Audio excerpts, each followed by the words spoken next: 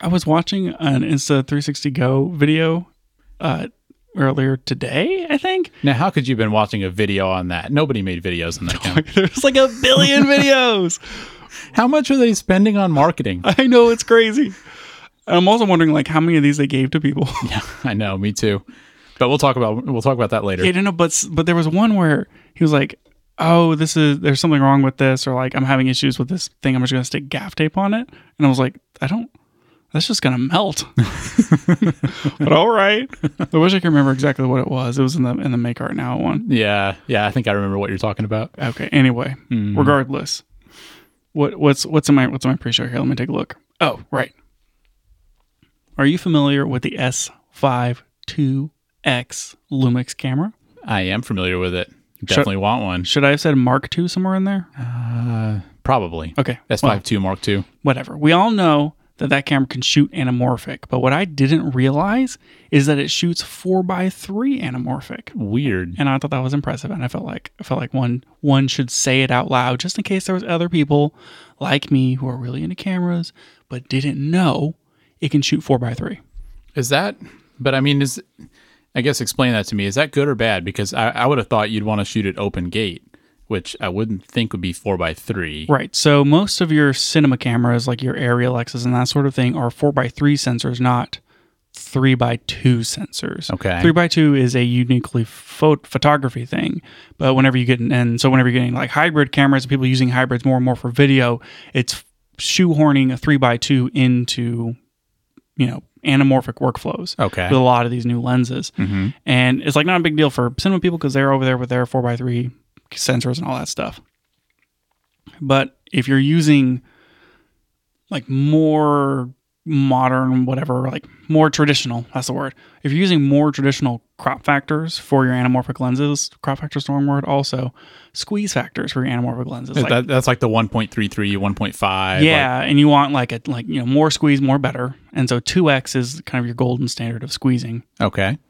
It's to get to like true scope, like 2.4 to 1, 2.39 to 1 on a 2x squeeze, you need to be shooting on a 4x3 sensor. I see. That's like classic anamorphic 4x3, okay. 2x, and then it's so that's like the default. Yeah, like that's kind of like where you want to get, and everything else is like some version of it. And the S5 Mark II is a 3x2 sensor. The GH6 is a 4x3 sensor. And so like some of that Micro Four Third video stuff was kind of cool because it's a small sensor, but it is in that traditional 4x3. I see. That makes more sense now. And so what Panasonic is doing here is and I put a picture in the show notes that maybe it'll make into the final show notes. I'll probably like grab a screenshot of like the lib or whatever. I pulled this off of manuals.lib, which is the actual manual. And like it shows you the different sizes. And so like you have your full frame, and then you can shoot with an APS-C crop, and then you can shoot with like a slightly different APS-C crop. But essentially what they do is if you're shooting in 4K-A, it does a true 4K pixel resolution of the sensor because it's over that. It's like a 6K sensor or whatever. Right. And so you're getting a true pixel for pixel. And then what they do is they set that crop in a 4x3 aspect ratio instead of a 3x2. So it's not just cropping it down. It's changing the arrangement of the pixels that they are scanning. And so they're scanning you a true 4K 4x3 of the sensor, which is roughly a Super 35 size whenever it's, well, it's not really Super 35 because Super 35 is wider, but it will de-squeeze out if you use a 2X anamorphic. Pretty cool. I feel like the more I hear about that S5 Mark II, like the more it makes me want to use Lumix cameras for video. They've done so much. It seems like they think of everything, and they just seem really well suited for that stuff. They're really thinking about it. Mm-hmm. I like it. This kind of reminds me of another topic, which I wasn't going to get into until after we talked about these two other topics, but I feel like this ties in too well. So play us in, Daniel.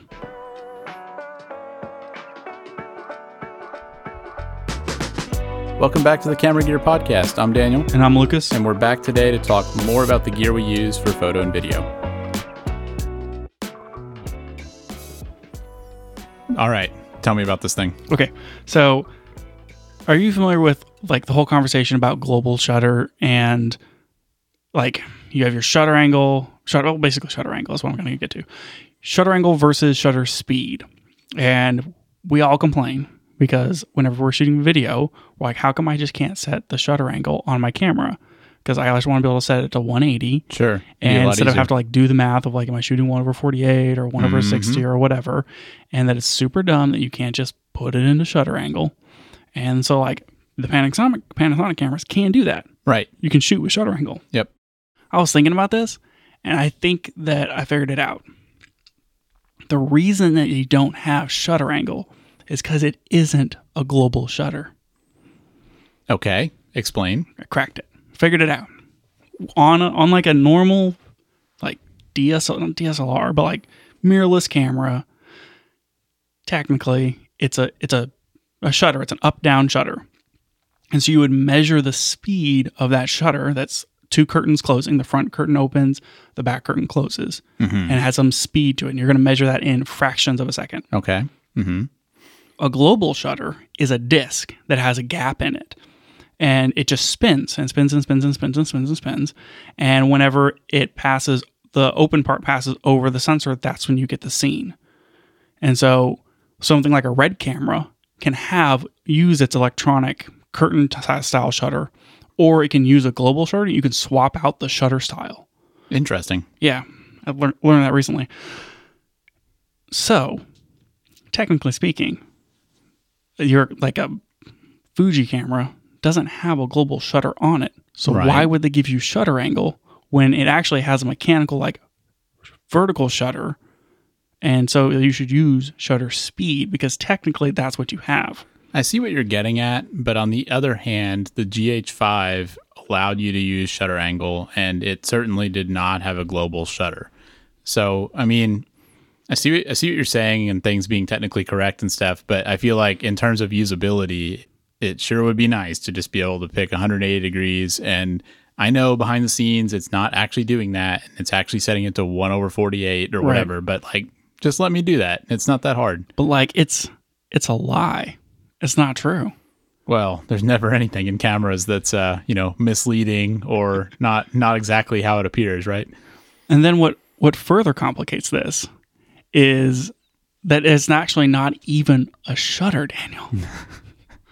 It's just how long it's scanning the sensor. Because there's no actual like rolling discs in any of these cameras. Yeah, right? it's always scanning like top to bottom, whatever. But then like how long are those diodes activated? Right. And you're not even actually like moving a shutter. And so it shouldn't even be a matter of shutter speed because that's not technically accurate. I guess they should change it to say like sensor readout speed or something, huh? Diode on time. Diode activation duration. What's your duration set to? And then we can set it in milliseconds. Yeah, perfect. Is your duration set to 236 milliseconds? The action is just not going to look filmic if you don't set it to 314. This is not the future I want. I'm not here for this. No, thank you. How many milliseconds is 1/48 of a second? I'm sure we could look that up, but I guess I just have to do the math and then move the decimal. Is that something like that? Like 500 milliseconds? That would be a half second. I guess. No. 500 milliseconds is half of a second. 50 milliseconds? 50 milliseconds would be 1/10 of a second. Oh, geez, forget it. Forget it. Yep. Whatever. Point is, I kind of like, in the course of like 20 minutes, came full circle on this. Full circle? Exactly. 360 degrees? Which is one possible shutter angle. Indeed. Was that everyone's wrong, and we shouldn't have shutter angles on like mirrorless style hybrid cameras because they don't have global shutters. But they also don't have curtain shutters that we use during video. So that's also not true either. Is this where you reveal that you're actually a Fuji ambassador now, and this is why you have to be defending that they don't have shutter angle? Okay, so are you being paid off? On a Fuji camera, you can set it to 1/48. You're not like any of those plebes out there who are setting it to 1/50. Yeah, they're like, it's close enough. True 180 shutter angle, but it's technically more accurate because it's a curtain shutter, but it's an electronic curtain shutter. So it's better now. That's what you're saying. I'm just saying that it's more true.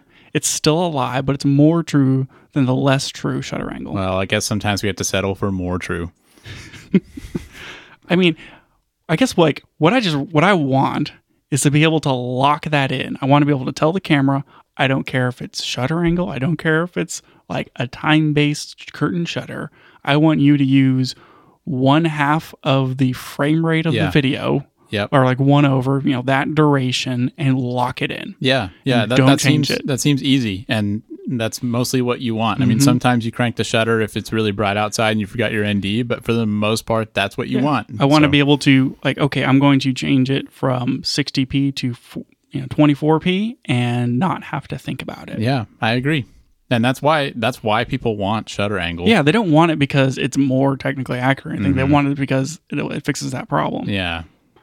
It's frustrating. There's so many things in camera firmware like that where it feels like they could just change one little thing about it to make your life so much easier, and they just don't do it. I guess for the XH2S, that hasn't been on my mind as much as it was whenever I had the XT3. I mean, I still have the XT3, but for the XT3, like you switch to video mode. And then whenever I was switching between the frame rates, I was then having to like manually swap. Clicking all those little dials. Yeah, and it was like, it was always a whole thing. Yeah. Versus XH2S, we have 7 custom modes. Mm-hmm. And so it's like the shutter speed, shutter angle, whatever you want to call it, is set already for all the different modes. And so I don't really think about it anymore. Yeah, that makes sense. Okay. But so like maybe that's just like the solution. Yeah. But I don't know. If there was some way to designate your shutter speed without calling it a shutter angle, I would be okay with that. As like a final destination for this, and them just not calling it shutter angle because it's wrong. Yeah, I mean, I'm more about the outcome than the technical stuff. I mean, like you said, I don't really care that much about setting the angle, but I really get annoyed having to keep up with that and make sure I have it set right and have to explain to other people to set it right on their cameras. And I just wish all that was simpler. Yep, you can just start explaining global shutters to them. I'll let you do that. And when their eyes glaze over, I'll be like, just set it to 1/60 and be done. Just imagine a spinning disc, man. And they're like, what does that mean for my thing? Like, yeah, sure, it's like spinning and all this stuff, but like, what do I set my speed to? And you ultimately have this really unsatisfying answer being like, just use 1/50. It's close enough. You just forget about it. Okay.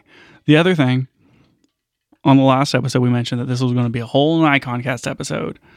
The people have been waiting. Just like, I know it's been a week, and they're like, or 2 weeks. Yeah, it's Tuesday morning. 1 week. It's Tuesday morning, and they just woke up, and they're like, today is Nikon cast day. Yeah, they probably put it on their calendar. Mm-hmm. Daniel, we're pushing it. Something happened this week. It was Insta360 Go 3, and we have to push Nikon. That's pretty disappointing, man. I mean, the people want Nikon.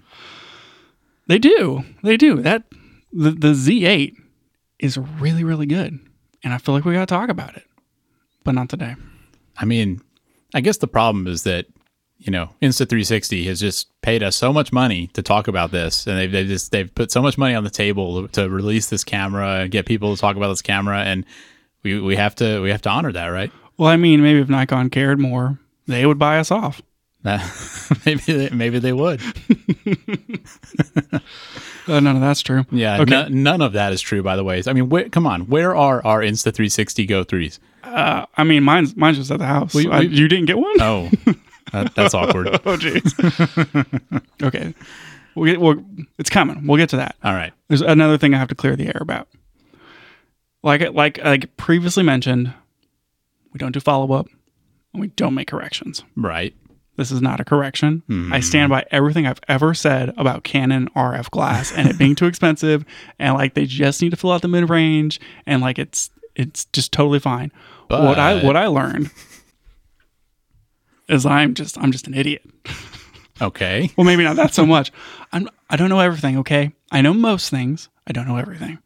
And one of the things that I didn't know was that yes, Canon makes a 24-105 f4 to f7.1 and a 24-70 f2.8, but they also make a 24-70 f4, which I said last episode that if they made that lens and they made it for like $1,200, that's the only thing missing in their line, and then everyone should just switch to Canon. So you're saying that lens does exist. The big question is, how much does it cost? It's $1,300. Well, they almost hit your price point. Yeah, so I've actually brought here some Crow, and I'm going to eat it. Right?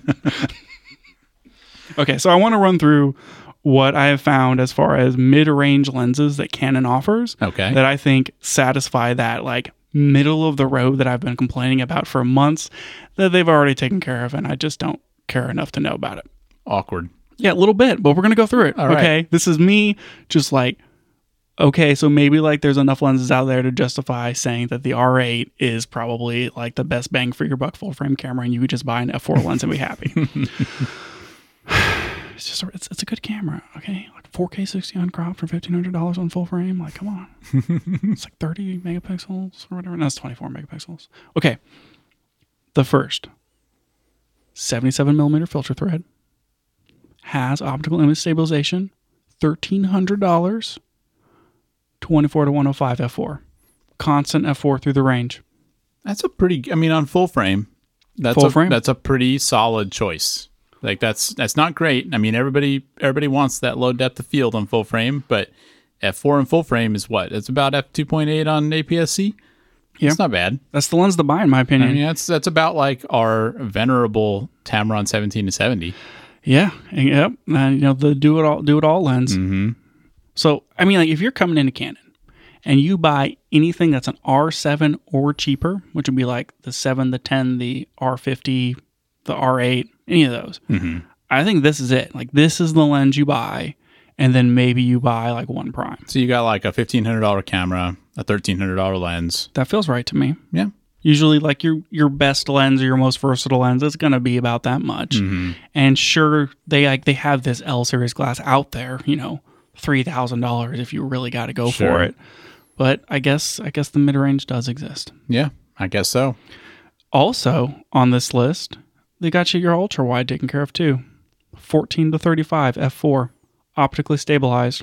Also 77 millimeter filter thread. Oh, so you just buy both of these things. You could swap your ND between them. This one's $1,500. A little bit higher. Yeah, but those two lenses, you got 14 to 105, which is probably what most people are going to use for most situations. Yeah, that 14 to 35 would be a good like vlog lens, that kind of thing. Sure, yeah, you're good for a lot of stuff. People still do vlogs? I mean, it's people try. Yeah, they try. It's out there. Yeah. Okay, cool. So I thought that was a good option. Mm-hmm. All right, and then I got the super zoom on here, which is 24 to 240 f4 to f6.3, which fine, but $800. They got a super zoom for you. Wow. Yeah, that's impressively cheap, and even I guess it does have a variable aperture, which isn't great, but it's still that's better than a lot of these other kit lenses and stuff that we've been seeing with those cameras. I feel like I see most people talk about like the 2.8 fast zooms, or they talk about the super cheap zooms that like just came out for APS-C for RF. And I don't feel like, I didn't even know that they had the 24 to 105 built yet for some reason. Mm-hmm. It just kind of gets glossed over when that's most likely the right lens for most people at this price point. Yeah, it's interesting. I do kind of feel like you're changing your perspective a little bit too, though, because I feel like you've always been the glass has got to be fast, like, don't accept anything but the widest possible aperture. And now you're saying like f4 is an option for people. That's for me. If you're on full frame, I feel like f4 is an option. Like it's a decent option. It is annoying for Canon that you don't have a fast version that's within price range. I guess like for your comparison on your Sony's or your maybe not Nikon, but like you can get a 2.8 for less than $2,000. Yeah. Versus Canon, which you just can't. So their lenses lenses are still expensive. The mount is still closed, and like I think those things are still a problem. But the fact that they do have these lenses that I guess I hadn't realized existed, it evens out the lineup enough, and it makes it more reasonable for me to say, yeah, sure, you can buy a Canon and you'll be okay. Yeah. Because you can get, a few lenses that work for you, and then they have this upgrade path where you can, move on to spend way too much money on some pretty crazy lenses. Yeah. Which they have this zoom here, 28 to 70 f2. That's pretty fast. Yeah, no one else makes that. I can't think of another full frame zoom that's that fast. Yeah. That's impressive. It's huge. It's bigger than the 70 to 200 f4. Does this say 95 millimeter filter thread? Yes, it does. That's ridiculous. It's enormous. And it also costs $2,900. Oh my gosh. That feels pretty niche. I mean, I guess if you're a wedding photographer, maybe that makes sense, but geez. It's so fast, though. Yeah. It's F2. Weighs 3.5 pounds? Yeah. Oh my gosh. It's still less than a Noct, but it's enormous. Man, I wonder how many of those they're going to sell. I bet they sell quite a few for people who they need the versatility of a zoom, but they need the speed of a prime. Yeah. I mean, if you're shooting events in the dark, like that's a pretty good choice. I can't think of a Sony lens that's that fast for full frame. And I can't think of a Nikon one. And the L series doesn't have it. Mm-hmm. Like this looks exclusive to me. Yeah. For RF, where if you need a fast zoom, what is she going to do? Yeah, it's pretty cool. Yeah. It's neat to have the option. Mm-hmm. And then I forgot to mention the F4 70 to 200, which is also the same filter thread, 77 millimeters, and it's $1,500 and optically stabilized. Oh, all of these F4s are optically stabilized, it seems. Yeah. And so they have you covered from 14 to 200 with lens stabilization at f4 constant through that whole range. And they're all like $1,300 to $1,500. Which is like you buy a lens a year.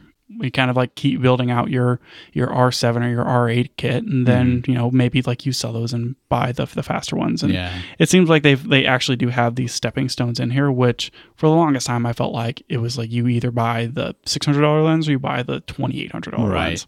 So I don't want to get way into this, but does this change the equation for you? I mean, it does. Would you recommend somebody buy a Canon R7 or something, knowing that this is there? I don't know how I didn't realize that these lenses existed. I don't know why I thought the mount was still incomplete in this way.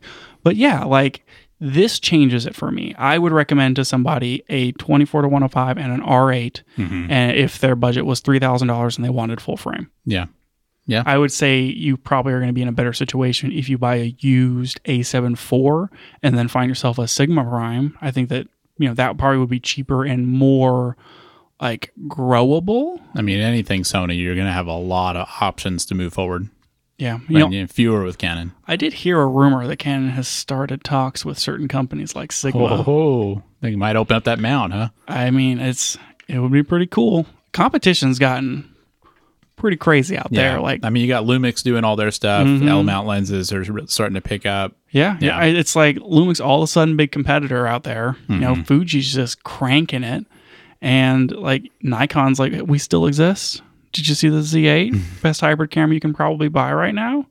And so Canon's oh shoot, what are we gonna do? So you think Canon might be feeling the heat a little bit? I mean, maybe they got to hold that number one position somehow. And right now they're just losing it to Sony. Yeah, and I mean, they're really seeing the PowerShot V10, but that's not getting it back. So no, it's not. Maybe they'll open up the mount. They'll open up the mount, and then they're going to release that R1, and then we'll all be happy. Pretty cool. I don't know. Okay, we'll see. That's it. I've done my penance, paid my dues. Canon's a completely acceptable camera brand and has good colors and actually has lenses you can buy. The crow has been eaten. Okay, let's get into the real thing here. All right, let's take a quick break and then we'll come back and talk about the Insta360 Go 3. All right, so we made some jokes about this, but the Insta360 definitely made a splash this week. Feels like everyone made a video on it. Everyone got at least one, and it seems like multiple free cameras from Insta360, except for us. So we've seen all of those videos, and we've read a lot about this camera, and I'm curious what your thoughts are. Oh my gosh. I know about the Insta360 Go 1 and 2. And I thought they were kind of neat. Maybe the video quality could be better. Cool little cheap, dumb camera that you can stick places. The 3 watching all these videos and the added mount thing and all this stuff. I'm maybe I need this in my life. I'm seriously considering that I probably need one of these. It feels like they really stepped it up. I mean, it went from being kind of a niche action camera to maybe being a good default choice for most people. Yep. So give me the short of what is there's Insta360, which they make 360 cams, and they have a lot of different versions of them. What is the 360 Go? So it's I mean, this version kind of changes it a little bit, but basically it's the smallest possible action camera that exists. Right. It weighs like 20 or 30 grams. It's this little tiny like pill-shaped thing, and it's not a 360 camera. So even though it's made by Insta360, it's a normal like fisheye wide-angle single camera. But it's just this little tiny camera that you can stick in all kinds of different places. Or mount, like on a hat or whatever. And it's just a little action camera. To expand on that, if like you hold out your thumb and you look at it, that's how big it is. Is it really that small? It's as big as your thumb. Yeah. And it weighs 35 grams. Mm-hmm. The lens on this has been basically the same from version to version. And so it shoots at 170 degrees. Yeah. So basically anything in front of it, it sees. Mm-hmm. And then you bring the footage into the app, and because it's a 180 degree camera, you can frame it however you want. And so they do really cool things like this horizon lock, where they just take that 16:9 frame or vertical frame and then they lock the horizon, and then it's perfectly stabilized because it has all this extra footage that it doesn't have to use. So it's basically doing like warp stabilizer in the app with all this extra data. Yeah, and you can shoot in different aspect ratios. So if you want to do like vertical or square or normal 16:9, it can do all that. It is a little bit lower resolution than, like maybe what we're used to now. It's going to be a max of like 2.7K. Right. Still pretty good. And if you're shooting in 2.7K, that's up to 50p. Mm-hmm. And so you don't even get the 60. You're getting like 25, 24, 30, or 50. Yep. It does have a slow motion mode that's 1080p. So that does exist. But yeah, I mean, this is going to be a little bit lower resolution than like your average mirrorless camera or even something like a GoPro. And I think this was the biggest complaint from people coming from the Go 2, which is the record modes and the resolutions and all that stuff is basically the same. And like the device itself, like the actual just like camera module, seems like it's essentially the same, but none of the accessories work from the 2 to the 3. Yeah. Well, that's and it is also like totally different. Yeah. So what did they improve? Okay, so they added this like latching mechanism on it. So previously it was just magnets, and now it has like a latch. So some of those accessories you magnetize it on, but it also clips in. Okay, and you have to like press a mechanical button to remove it. So it's more secure, definitely. Which is great. The magnets are much stronger, and so you get a better, more secure connection to whatever you magnetize it to, because you can magnetize it to anything that's metal or ferrous. Yeah. Okay, they added better microphones, so it has dual mics on it. And from what like all the different videos that I watched, the microphones are pretty stinking good. Yeah, I mean, it's not going to compare to like a good external microphone, but in terms of having something built in, it seemed great. And then the battery life is way better. Yeah, which is like, let's be fair, that's still not great.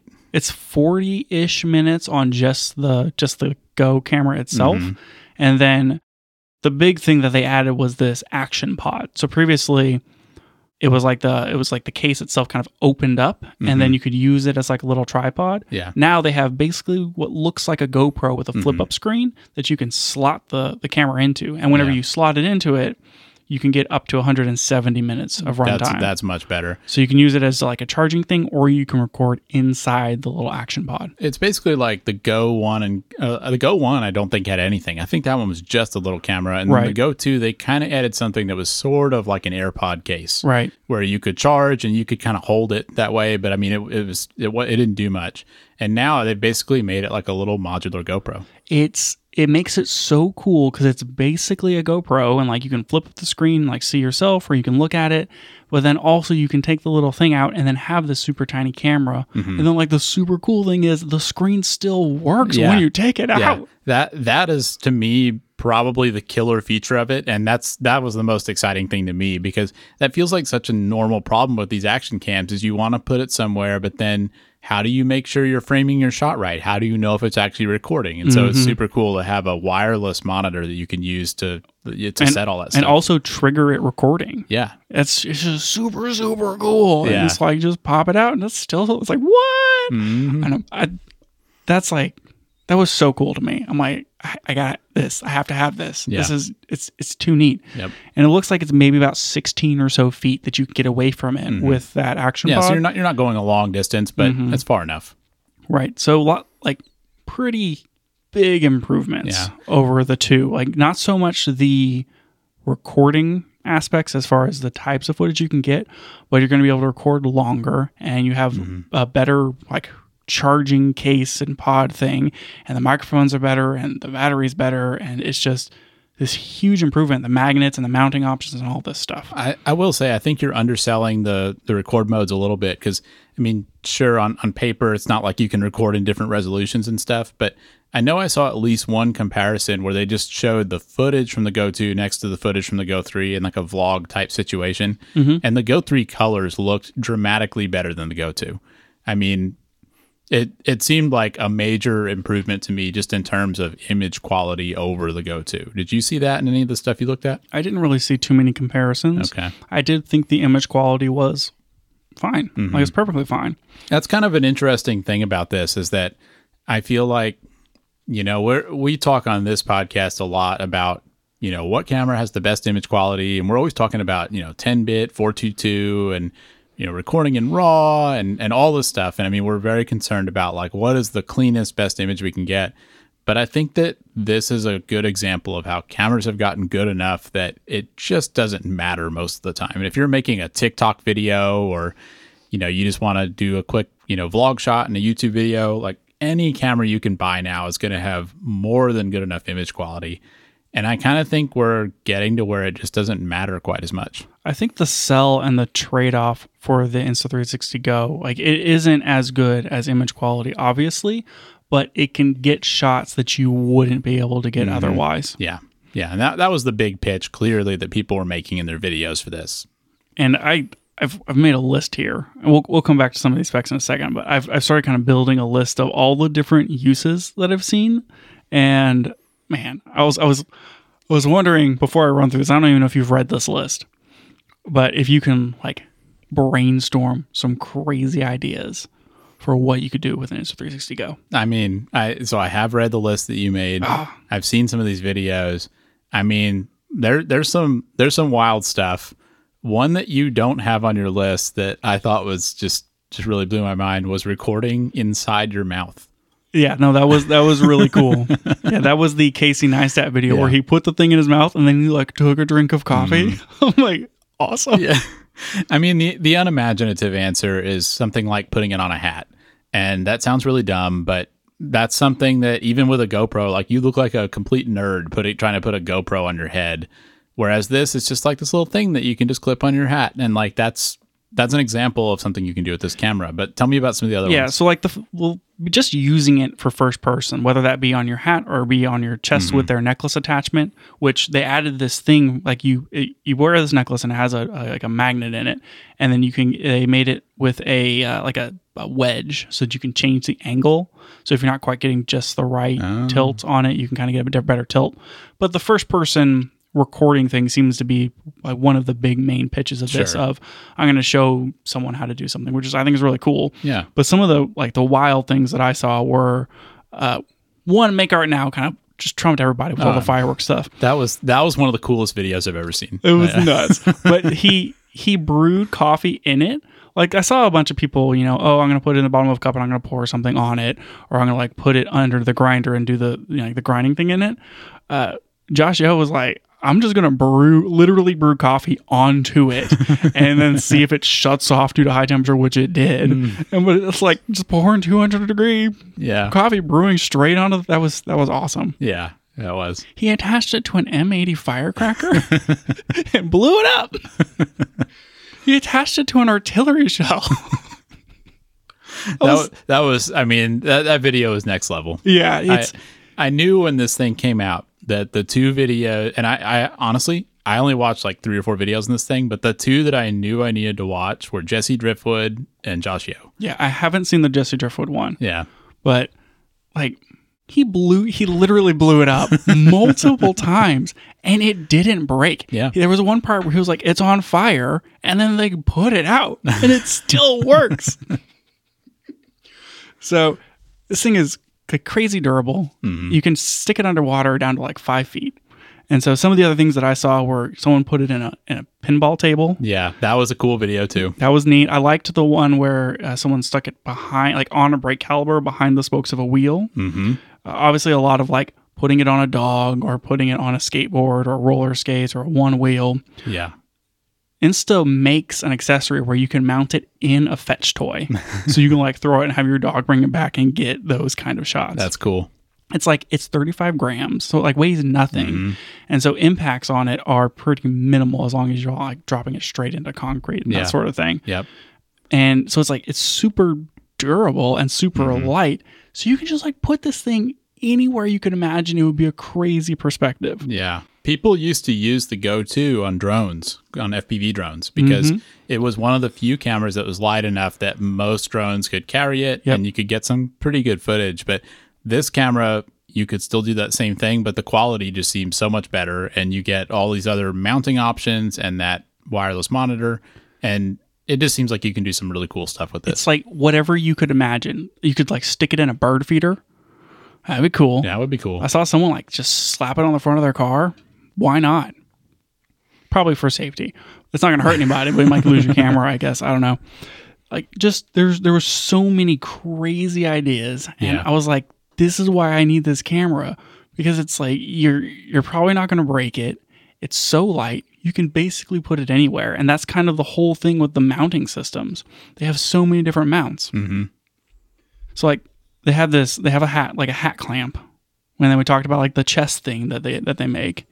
And then they have this like monkey's tail deal where it's like it seems like a gorilla pod but with one leg. Yeah, it's like a moldable little stick that you can use. Mm-hmm. So you like wrap it around your bike rack or your arm or whatever. Yeah, and then they have this like sticky lock thing or whatever, and so it's a stand, and then you can take off the bottom of it and have it just like a regular quarter 20, but you can also put this like sticky pad thing on it that will like stick to a dash or wherever you want to stick it to, and it's the washable kind where it will be sticky later if it gets dirty. It'll be sticky now and it'll be sticky later. Exactly. Just like having a 2-year-old.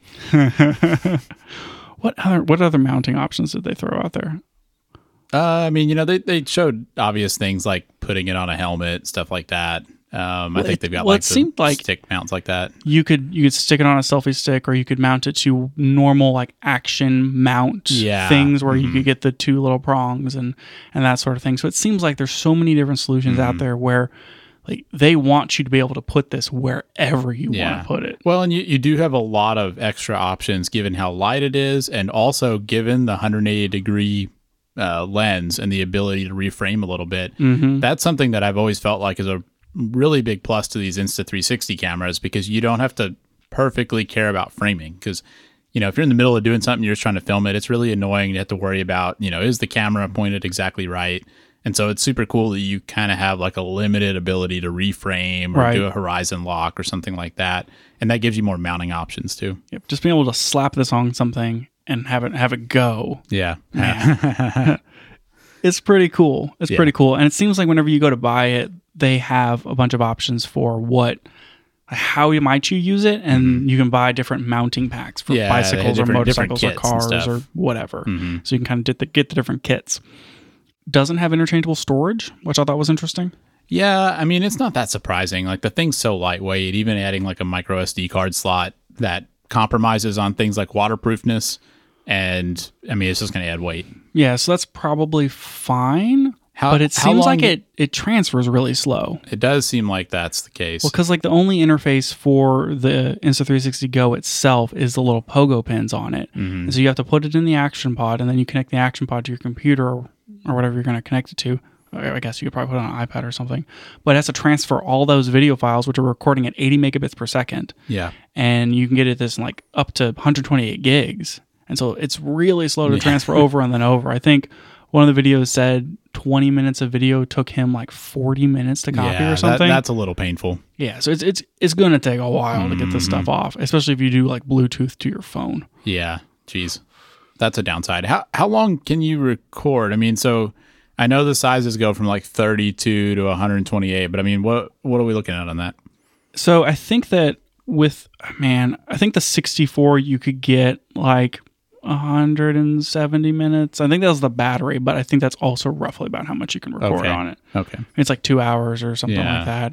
I think it's basically the 64 gig will get you through a day of just kind of shooting. Maybe not continuous shooting. I mean, like, you can do the math. It's 80 megabits per second for the video. And so you can divide out and figure out however long that is for the size and the capacity. Yeah. Okay. And it really seems like they don't want anyone to buy the 32 gig. Really? Like, I don't even know why they make it. Because maybe they want to hit some low price point. Well, like $379 or $399 to get the 64. That's not much of a difference. Like, why would you not pay $20 to double your storage? Well, that's kind of making me wonder if it's is that like an intro price? Maybe they're gonna maybe the 64 is just discounted right now. Because why would you not pay $20 for double the storage? That's kind of goofy, right? And then, but going to 128 gigs is significant. I'm trying to find where I wrote it down here. $509 to get to 128 gigs. So you're adding $110.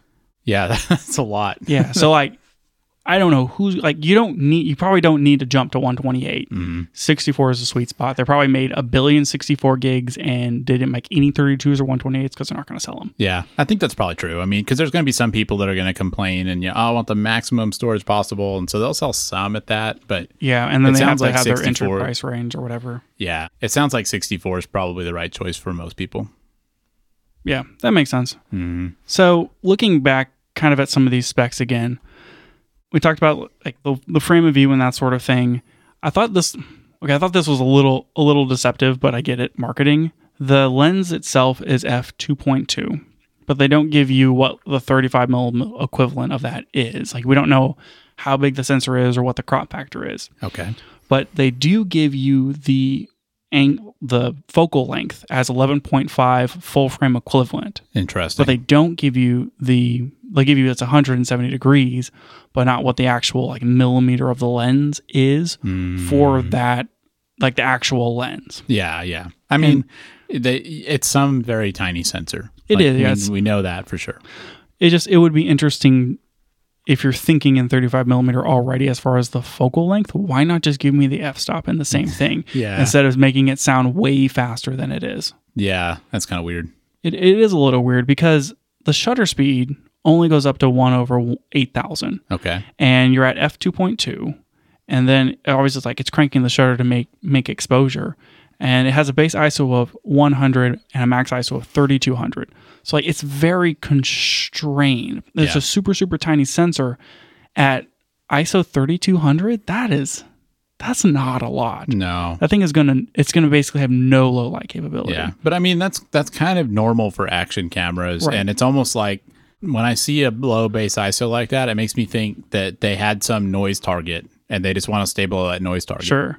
But then like you swing the other way, are you going to have issues in bright sunlight? Yeah. It didn't seem like anyone had issues. There were so many videos that were outside, no problems. You could see the blue skies. Everything was fine. It has got to be tuned for bright sunny days. Right. Well, I'm wondering because like at 1/8000, like that's not it's fast, but there's been cases where like on my camera at 1/8000, it's not fast enough. Yeah. But obviously like you're pulling in more light. I'm pulling in way more light because the sensor is significantly larger, but still. Yeah, that's interesting. I mean, I didn't really see any cause for concern in the footage I saw. It definitely does struggle in low light. Like the one video I can think of that showed that was Make Art Now when he was shooting off the fireworks. Like as it started getting darker, I mean, the shots from the camera were definitely not as good. So that's going to be a weak point of the camera. But I don't know. I mean, it seemed fine, I guess. Yeah, it seemed fine. And it does record everything to H.264. So you're not getting the better compression video. Sure. And that means it's probably not going to be 422. It's 420, 8-bit, H.264. Yeah. So it does feel constrained, but like it's the tiniest little baby camera. I mean, if you compare it to the GoPro 11, which we've used, it's not, the image quality is not going to match the GoPro. If that's what you care about, then the GoPro is still going to be the right choice. But what you gain instead is just all this flexibility and where you can place the thing, having wireless monitoring, all that stuff. So one of the things that I was having trouble deciphering was all the different record modes, like how do you use this thing? Mm-hmm. And if you go look at their website, Insta's website, they say like, oh, we have this like free frame video mode and then regular video mode, time lapse, time shift, pre-recording, loop recording. And I'm trying to find somewhere where it defines what those things are. And not all the videos really, I don't know. They don't really use those terms. Right. They just show you how to use the camera. Yeah, exactly. And so I kind of wanted to run through some of those and see if you could explain them to me. I don't know if I can. I know that the time shift thing, you can tell it when to record stuff. So you can like set it somewhere and say at 4 o'clock, I want you to record for 30 minutes. That's straightforward. I think I can understand that. It's pretty cool. Yeah. I mean, it's pretty cool. It turns itself on, it records, and it turns itself off. That's pretty neat. Yeah. I'm just saying I'm into it, Daniel. You're not as excited about this as I am. I was like, that's a great feature. I can't immediately think of what I'd do with it, but that's kind of cool. I mean, you put it in that birdhouse thing. I don't know. Yeah. Maybe like you're doing like a time lapse of the sunset every night for the next 10 years or something. And for the next 10 years. Sure. It's gonna take you forever to get that footage off, but whatever. Okay, free frame video. What do you suppose that is? I think free frame video is probably the thing where you're recording with this 180-degree lens, and then after you've recorded, you can go and change the framing of that shot, like to get a like 16:9 thing out of it. That's my guess. Right. So you're not really picking your aspect ratio ahead of time. You're just recording the whole thing, and then you go in and then change it after the fact. Mm-hmm. So that will basically require you to bring this into either the app on your computer or your phone. Right. And then make the video that you want to make and then export it versus where you can just shoot it as a 16:9 video. Right. But you get the advantage that you don't have to get your framing exactly right. I think that it does do the thing that GoPro does where you have like the different, angles of view where you can have like this hyper view or whatever and wide and linear. Yeah, and the linear makes it basically look rectilinear. Yeah. Yeah, I think that's right. So you can do all those things, or you can shoot just the whole, like basically like shooting open gate. Give me everything and I'll figure it out later. Mm-hmm. So it's really nice to have both those options. I feel like the free frame video thing is, to me, like the main thing that I would want to use, because I would want to be able to just kind of have this on hand and like just record. Yeah, I agree. Like you don't want to have to think about it that much. If you stick it with that necklace mount thing on your shirt or something, you don't want to have to be thinking about like, oh, is it pointed slightly down? Like, as long as it's close, then you could frame it up later and be fine. So I guess like how you use this thing, it has like a record button on it, and you just start and stop it and like plays a sound, right? I think that's right. But they had some other interesting stuff where like one thing was that you can have it so that you press the button and it actually saves like the previous 30 seconds of footage and then starts recording. So I think that's the pre-recording thing. I think you're right. And that impacts your battery a bit because it's always capturing. Mm-hmm. But if you're doing some activity and you know that, I don't want to have to sift through all this footage, but I just want to be able to capture like the last previous thing that happened. Mm-hmm. There you go. So like Jesse Driftwood showed that in his video. He was doing skateboard tricks, and he set up the camera to record his tricks, and he put this pre-record mode on. And so basically he would do a trick, and if he succeeded at it or if he fell in a funny way or something, he would press the button and it would capture the previous 30 seconds. So he'd get his thing. And then you only have the good parts. You don't have all the, hours and hours of failing, and I mean, that seems like a perfect example of how to use it. And that's a super cool feature. Yeah, that sounds great. What is loop recording? Well, I mean, I have to imagine it's that you start recording and then when you run out of space, it just deletes the oldest stuff. So, I mean, that almost seems like a security camera type mode. Like a continuous recording type thing. Yeah. I mean, you'd be offloading footage for a long time with that. But, especially if you have the 128 version. But maybe you can, I mean, we're kind of guessing here, but maybe you can set how long of a thing that is. Like maybe you can say record on a 5-minute loop and just keep deleting the oldest stuff. And then it's sort of like that pre-record thing where you could say, I want to just be filming for a while, and then I'll come stop it at some point, and I know I'll have the most recent 5 minutes of footage. That sounds maybe more useful. It lets you set a loop duration of 1, 3, 5, 10, 15, 20, up to 30 minutes, basically. So it's not forever, but up to 30 minutes, and then it just keeps recording. That sounds useful to me. I can imagine cases where you would use that. you could almost use this as a dash cam. Like if you didn't want to buy a dash cam, but you just had your Insta360, you could toss that up there every time you get in the car. You could. I'm just saying it might overheat, which was a thing. People use this for, I'll just set it on my dash with the sticky mount and record a hyperlapse of driving, and then it overheats because it will shut down. It'll stop recording and turn off if it gets too hot. And multiple people saw that. I don't know where that temperature is. It's probably like if it gets over 115, that sort of thing, it's going to turn off. Maybe that limits it in some cases. But that's not uncommon for these action cams. We saw it with the GoPro 11. Yeah. We just had it on the windshield and whoop, there it goes. Overheated. Yep. So you got to watch out for that sort of thing. Did we talk about how the ActionPod itself is not submersible? I don't think we did. So the Go 3 itself is waterproof to some reasonable amount. I can't remember what it was. But yeah, the ActionPod is not. 5 meters, basically. Yeah. So 16 feet or something underwater, which, most pools, that sort of thing, but not diving. Right. However, I think they're supposed to come out with some sort of case that you can then use it for diving if you need to. That doesn't surprise me. Yeah. But the ActionPod is not. So that's just the little unit that's waterproof. But it is IP4X. So like you can get caught in the rain or spray with water and it's probably fine. Yeah. But you just don't want to submerge it. Yeah. I think this thing is great. I think so too. I mean, I've always wanted to own an action cam just because I think they have some cool uses, but my life feels like it's not extreme enough for that. I just don't feel like I do cool enough stuff for it. But this one to me seems like the most compatible with the types of things I do and the types of things I would like to film.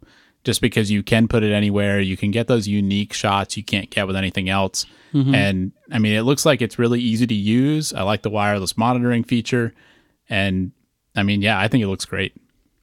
I liked when Potato Jet used it on a stick on a drone to get a third-person view of a drone. I thought that was fun. That is pretty cool. I always want to record more video, like just for me, I'm going on a trip. I want to like shoot more video and have those memories or that sort of thing. Or maybe like this project that we're working on having a very interesting angle would be kind of cool. And it's a lot of times, even just taking my phone out is too obtrusive. It's like people like know you're recording and then everything's different versus this where, I mean, like don't be a creep or anything, but you can get the footage of like whatever you're doing. And so you're on your trip or you're with your family or whatever, and you want to capture some of those moments. Like it's so easy. You don't have to think about framing and it's just there and it's so small. Yeah. Yeah. I mean, that was what some people said about it was that, you go to a public place, with a big camera and you're probably going to get people, looking at you funny or asking you questions, asking you if you have a permit, that kind of thing. Whereas something like this, they're not even going to know it's there.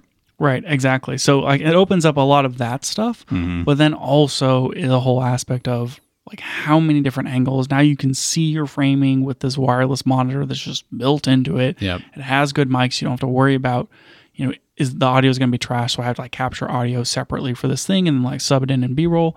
The audio on it's probably going to be reasonably usable, especially with all of the corrective tools that are now built into Resolve and other editing platforms. You're probably going to be able to use most audio for whatever you're working on. Yeah, yeah. I still think kind of something I said earlier, like I think some of this is a mindset shift in what makes for good video and what kinds of things you're looking to capture, because you're not going to get cinema quality video out of this thing. But I think a lot of times you don't need that. And, cameras in general, this one included, are good enough now that you could take this footage and you could use it in a YouTube video and people wouldn't think twice about it. I mean, all the videos I watched in this thing, when people showed the footage from it, it was just so cool to see that angle that I didn't care that it was a little bit lower resolution. And I think that's fine. I would love to. This is perfect for those how-tos. You put it on your hat or you put it on whatever, and you can like first person show somebody how to do something, which is great. Using it for top down, like rigging up cameras for top down shots is always a little nerve wracking if you're not using a C-stand or whatever, and you can't ever get it like quite right. This, you just boop. Yep. Magnetize it to whatever. Put some double-sided tape on that thing. Yeah. It doesn't weigh anything. Yeah. So just the option of like how many different cool things. People like magnetize it to a knife and like do cuts and stuff. I mean, it's so fun. Yeah. You like strap it to a Hot Wheels car and run it down a track. I'm saying there's so many cool little like first person ideas that people had. It's just, you just can't do that really with a mirrorless camera. Yep. Or even with an iPhone. Yep. So we talked a little bit about the, like the intro, like 32 gigabyte, like camera only price. But I mean, how much are you realistically going to pay if you buy one of these things? Yeah. So if you just want the normal, what it comes with, which I think it has the ActionPod and the camera, and then maybe one or two of the mount systems, like the sticky mount and that sort of thing. I have to like go pull this up, I guess. But you're basically paying $400. Yep. And then if you want one of the more inclusive kits, then it's going to be, so maybe closer to $500. Yeah. Yeah. Like I'm looking at this now, and like 64 gig with some of those accessories and stuff, it's like $540. So it can add up. But feels pretty reasonable. I mean, for comparison, a GoPro 11 by itself is $400 right now. I think that's on sale. So about in that price range, but obviously different tool for different job, can do some different stuff with it. Okay, so I guess it has the standard, mount that has the sticky and the quarter 20. It has the necklace thing, the ActionPod, and the Insta360 Go 3. Yeah. Yeah. I would buy this over a GoPro. I think I would too. But what I really want to know is, are you going to get one of these? Man, I saw this thing and I said to myself, what if I just got rid of my 16mm lens and I bought one of these things? So you mentioned that to me the other day, and I'm curious. Are you serious about that? No, because I mean, when I think about it, I think about what you said you used that 16 for. You're like, I like it because I can get shots when I'm really close to people, and I'm thinking this feels like it kind of fits that same role. So I mean, what's the difference for you? It's not for photography. I can't get that 1.4 depth of field where something's really close to the lens and then has this like super, like the photography piece that just doesn't exist for this. Yeah. Yeah. It's a video camera. And then I have this other secret vlog channel that's just for my mom. It's about gardening. And I like using my 16 for that because it's like the load of the field and it's wide and like this could totally replace that functionality. Sure. But then I wouldn't get a great F-Log 2 all the time on my iPad. Yeah. Yeah, that's true. I don't know.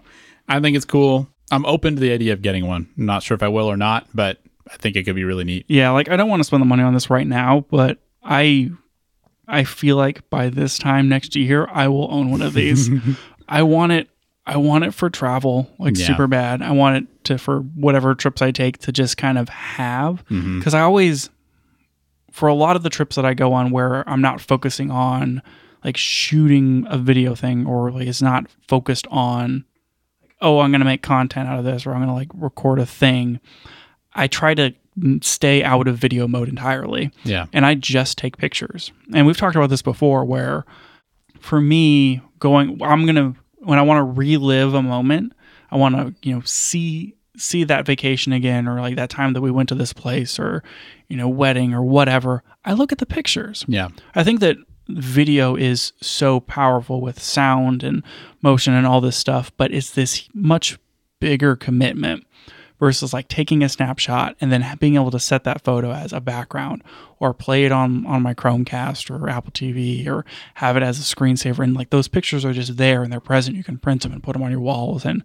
I think pictures have this are better for a lot of that, memory capturing. Yeah. And so whenever I go places, I basically make myself only take photos. And I like turn off the video side of my brain, even though I'm like, oh, I could shoot a video with this and then this and this. And like, I could put something together at the end, but then like I'm switching between video and photo, and it's like, it's just not worth it. Yeah. And so I try to, like, if I am going to shoot a video, all of a sudden I basically just shoot it with my phone and then I take the pictures. Something like this would make video as easy as photos for me. Yeah. Whenever I travel, because I could just kind of have it and like it could be in my pocket, and I can like slap it on the necklace thing if I needed to, because you can just wear that thing under your shirt or whatever. And then like, oh, here's all this cool, I want to show people this one thing that you can't really show with video or with photo. Like you could show it with a video, but I don't want to have to like pull out my camera on my phone or whatever. Yeah.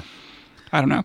I think this makes video way more accessible for some things that I don't want to mess with it for. Yeah, I think so too. I mean, for me, I like the idea of having something that I can easily put on like my shirt or a hat and just capture stuff without it being obtrusive. Like I think about, visiting an unfamiliar city, and like it'd be cool to just have footage of like just walking around in that city. Yeah. And something like this would be perfect for that. So, as you know, one of my favorite kinds of videos to make are very, very long, overly in-depth bag reviews, which I'm aware. I really need to make one for my 45-liter Peak Design. I've used it for long enough that I have like all of this B-roll of me packing it, like all of these different ways for different things, and I'm ready. I need to like finish the script and shoot it.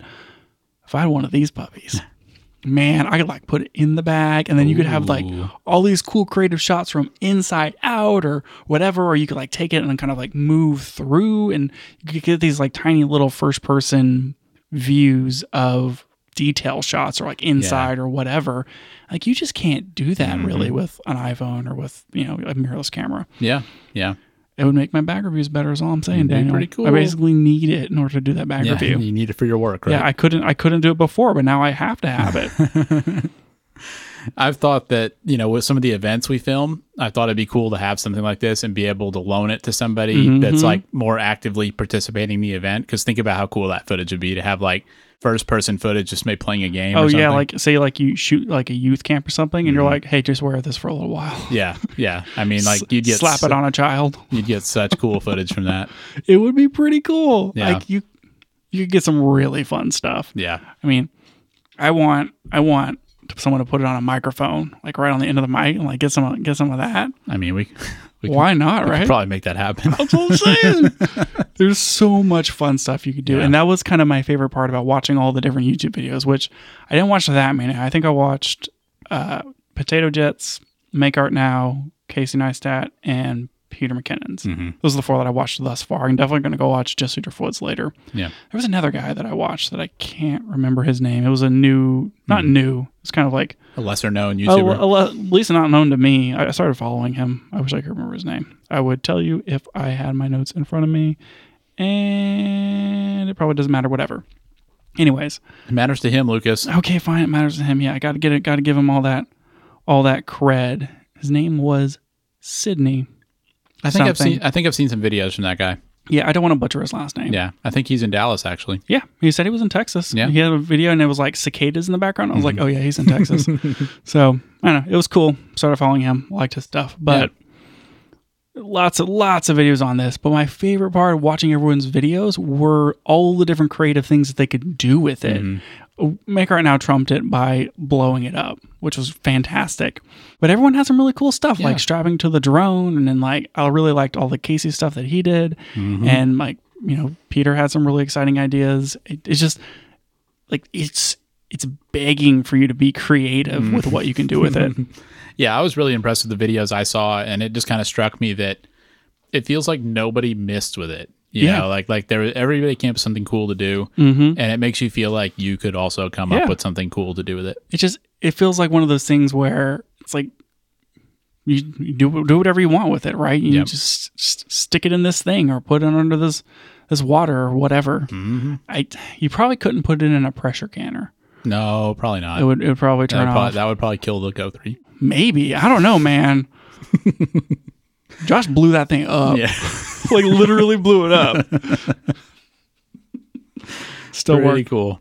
And I gotta say, I mean, all of the jokes aside about the marketing, they clearly made a huge push for this camera. Yeah. They sent a lot of them out, and I think it was a great move. And I think that more companies need to be spending money on that stuff because I mean, word gets out. Like you get enough people to make videos on it, and here we are talking about it. And I bet a lot of people listening to this podcast have heard something about this camera already because it's like every YouTuber's made a video on it, and some of the other camera companies need to learn from that. It's the perfect thing for the YouTubers too, because it feels like they said, do whatever you want with it. We like break it. We don't care. I mean, I don't know if that's what they said, but it sure seems like that's what they said.